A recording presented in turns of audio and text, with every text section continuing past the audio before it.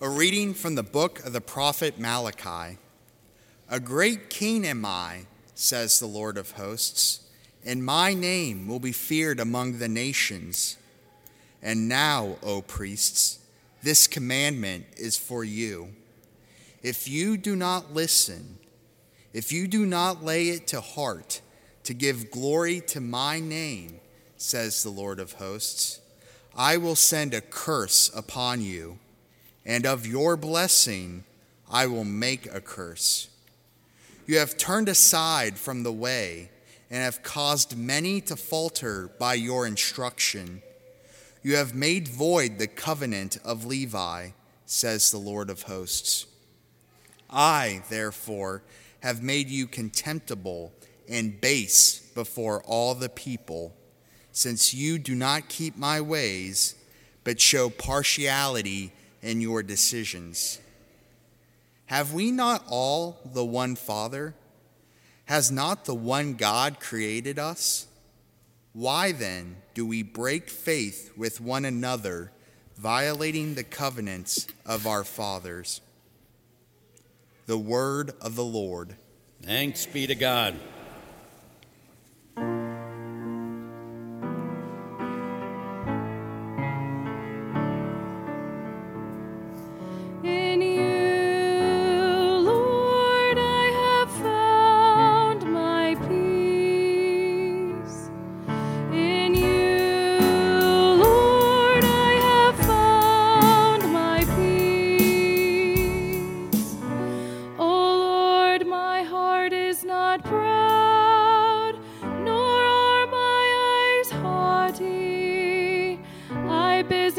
Myself with great things, nor with things too sublime for me. In you, Lord, I have found my peace.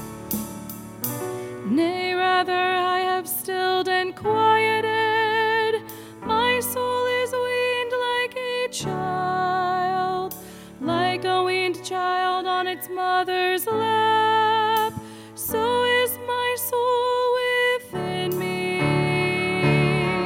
In you, Lord, I have found my peace. O Israel, hope in the Lord, both now and forever. In you, Lord, I have found my peace.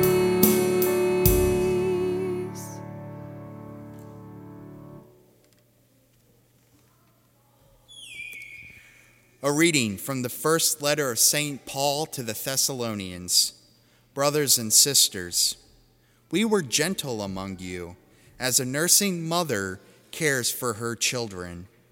With such affection for you, we were determined to share with you not only the gospel of God, but our very selves as well. So dearly beloved had you become to us. You recall, brothers and sisters, our toil and drudgery, working night and day in order not to burden any of you. We proclaimed to you the gospel of God.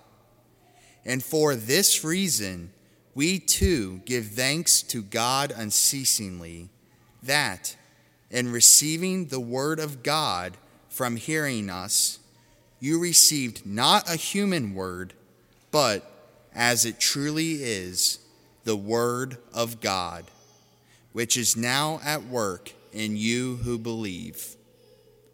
The word of the Lord. Thanks be to God.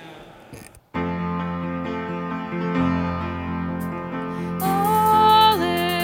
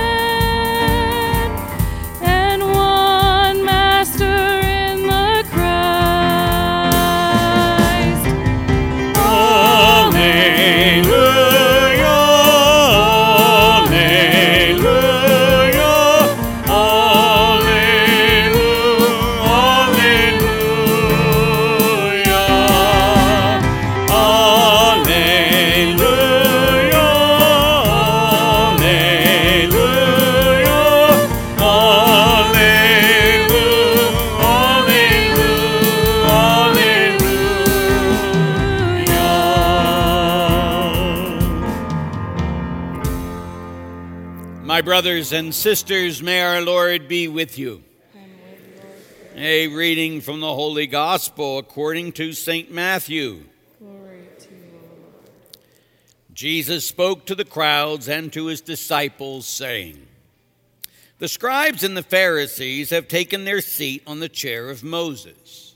Therefore, do and observe all things whatsoever they tell you, but do not follow their example. For they preach, but they do not practice. They tie up heavy burdens hard to carry, to lay them on people's shoulders, but they will not lift a finger to move them. All their works are performed to be seen. They widen their phylacteries and lengthen their tassels. They love places of honor at banquets, seats of honor in synagogues, greetings in marketplaces, and the salutation, Rabbi. As for you, do not be called Rabbi. You have one teacher, and you are all brothers. Call no one on earth your father. You have but one Father in heaven. Do not be called Master, for you have one Master, the Christ. The greatest among you must be your servant. Whoever exalts himself will be humbled, but whoever humbles himself will be exalted." The Gospel of the Lord.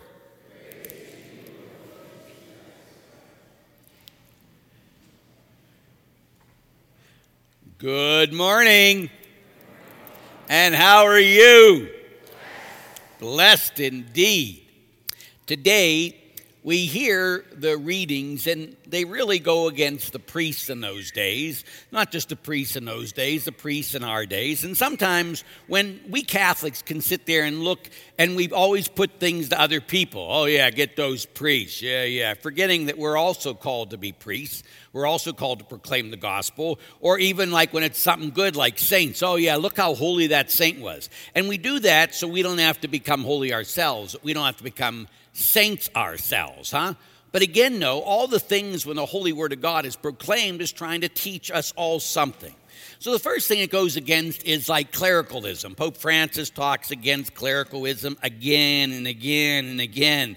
Sometimes he talks about funny, sometimes he really goes for it. There was a guy that was a newly ordained deacon, and he was getting, when over there you have special places that you can get all this, your cassock and your cape and all this. So here was this newly ordained deacon, and he had a cassock on, he had a cape, and he was going like this, and he wore his beretta, and the cardinal was there watching all this, and he was telling the Holy Father this, and he says, "Can you imagine?" And the Holy Father says, "And who says we don't ordain women?"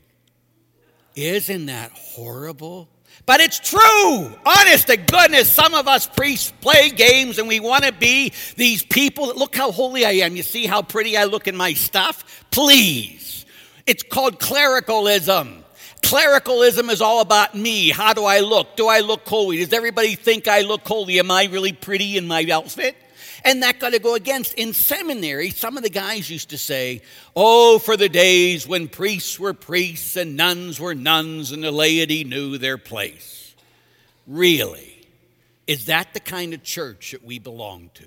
If it is, I'm leaving, and so should you. We're all in this together, people.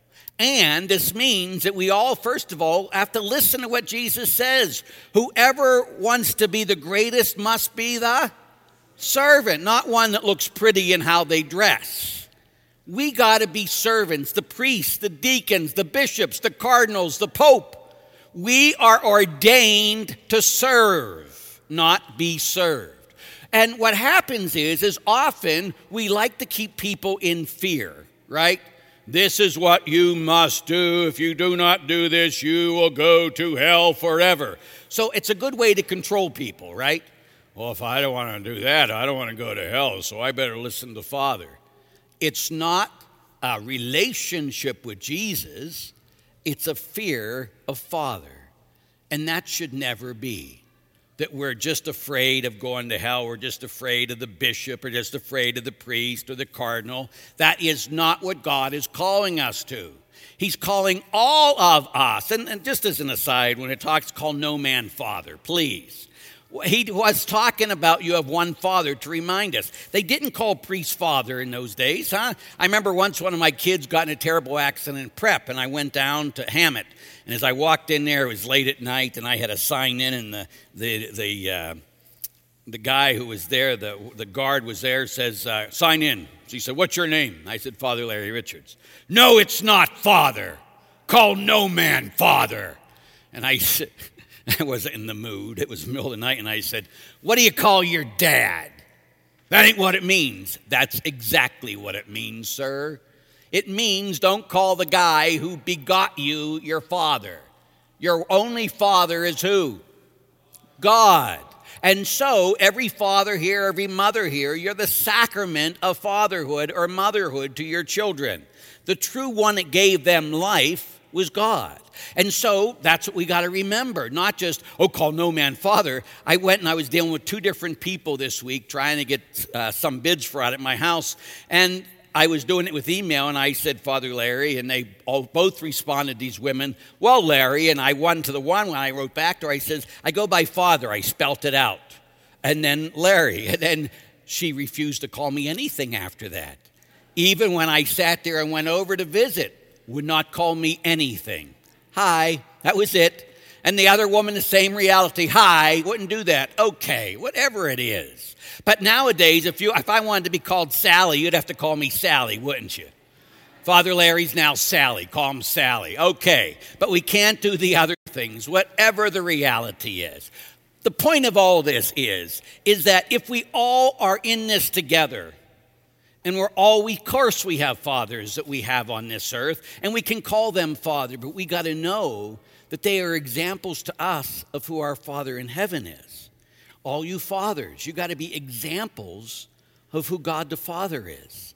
Every time your son or daughter looks at you, they say, Dad, I want to see God. I don't want to see you. When they look at me or any priest or any deacon or any bishop or cardinal, sir, I want to see Jesus. I don't want to just see you in your dress. Show me Jesus. And then you can tell if it's Jesus because they start to serve. Huh? But then with all of us, the point of all of this is all of us are called to remember what Jesus said, go and make disciples of all nations. That wasn't just for priests. And again, we Catholics do that easily. Yeah, you do that, Father. I'm going to be gone this whole week down in Cape Girardeau, Missouri, and I'll be preaching the gospel. You do that, Father. Good, we'll pray for you. Well, you better pray for me, but that's your job too. You got to have that desire, like I talked about on Thursday when we had adoration here. Could you imagine if every single person here in this church, every one of you, every person watching you, sitting at home, spending attention, and right now probably falling asleep, if every single one of you and me had one purpose in life, instead of judging everybody else, we wanted to bring everybody else to Jesus. I'll never forget when I was 17 and I was converted by Billy Graham and I went to seminary. When I wrote the letter, I says, I want to bring the whole world to Jesus Christ. That's why I started a foundation. And the purpose of the foundation is what? To bring the whole world to Jesus Christ. But could you imagine if all of us just sat there instead of, oh yeah, Father, go do that. Oh yeah, do that. If you and I decided, my job before God the Father is to bring everyone I know to Jesus. And I'll do everything in my power to do that. So the first thing you got to do is desire that you and I have the humility. We can't do it, but God can. We get out of the way and say, Jesus, use me as an instrument of salvation. Could you imagine if you and I decided to do that beginning today? I will be an instrument of salvation. And the way we do that, people, it's very practical. In humility, we first start praying for people. And I've talked about this before. So I'm guessing if I ask any of you, if I came down amongst you and I said, hey, do you have a list that you pray for every day for people to come to know Jesus? And I'm sure everyone in this parish would say, of course I do, Father. You've taught that throughout the years. But I won't try that with you right now. But every one of us should have a list of people that we pray for that don't know Jesus. The second thing we got to do, of course, is we got to love people into the faith. We'll never judge anyone into the faith, It doesn't happen. And again, as I've said before, if it says in John chapter 3, verse 17, says, God did not send his Son into the world to condemn the world, but to save it, he sure didn't send me, and he sure didn't send you to condemn the world. And yet, sometimes the holier we think we are, the more we can condemn other people. It's the exact opposite. We should be too busy crying for our own sins than to ever point out somebody else's. Second thing. So we love them. Of course, because we even love, it begins with our neighbors, our family members, and we start praying for them, and we start loving them because, of course, we all pray that the people we like the least get to sit next to us forever in heaven, correct? Yes, Father, that's my greatest desire. Thank you. And then the third thing is we got to witness to them. And what does witness mean? It's not preaching. It's not, no, you can't do that. That's a sin. That is not witnessing. That's not speaking truth. That's speaking judgment upon another.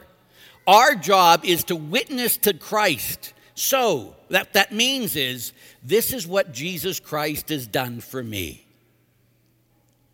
This is what Jesus can do for you. Does everyone here have a word or can say something like that? Could you tell people, this is what Jesus Christ has done for me? Could you say that? Could you mean that? Could you say that? And I can't really think of something, Father. Well, if you can't think of anything, you're a pagan that happens to be in church today. You're not a disciple. So you got to really start thinking. And one of the things every one of us can say about Jesus is Jesus did what? He died for our sins. This is what he did for me. And guess what? When he died for your sins, he paid the penalty and he set me free from my slavery. This is what Jesus wants to do for you. He wants to pay the penalty for your sin and set you free from your sin. You see what would happen if we start proclaiming that? How people would come to know the love of God through us. So today, let's not just sit back and look at the clerics and look at all these people, the professional ones. Let's remember that God calls all of us to be his instrument of salvation. All of us in humility must begin by desiring to bring everyone to salvation, by praying for them and having a list that we pray over every day, by loving them, and then finally by witnessing to them. That all of us, when we stand before God and he says to you and me one day, where are your brothers and sisters? Did you bring anyone with you? You can say, yes, Lord. And you can show all the people through your prayers, through your love, through your witness, that you brought with you to heaven. You got it? Get it? Gonna live it? May each of you know his love today and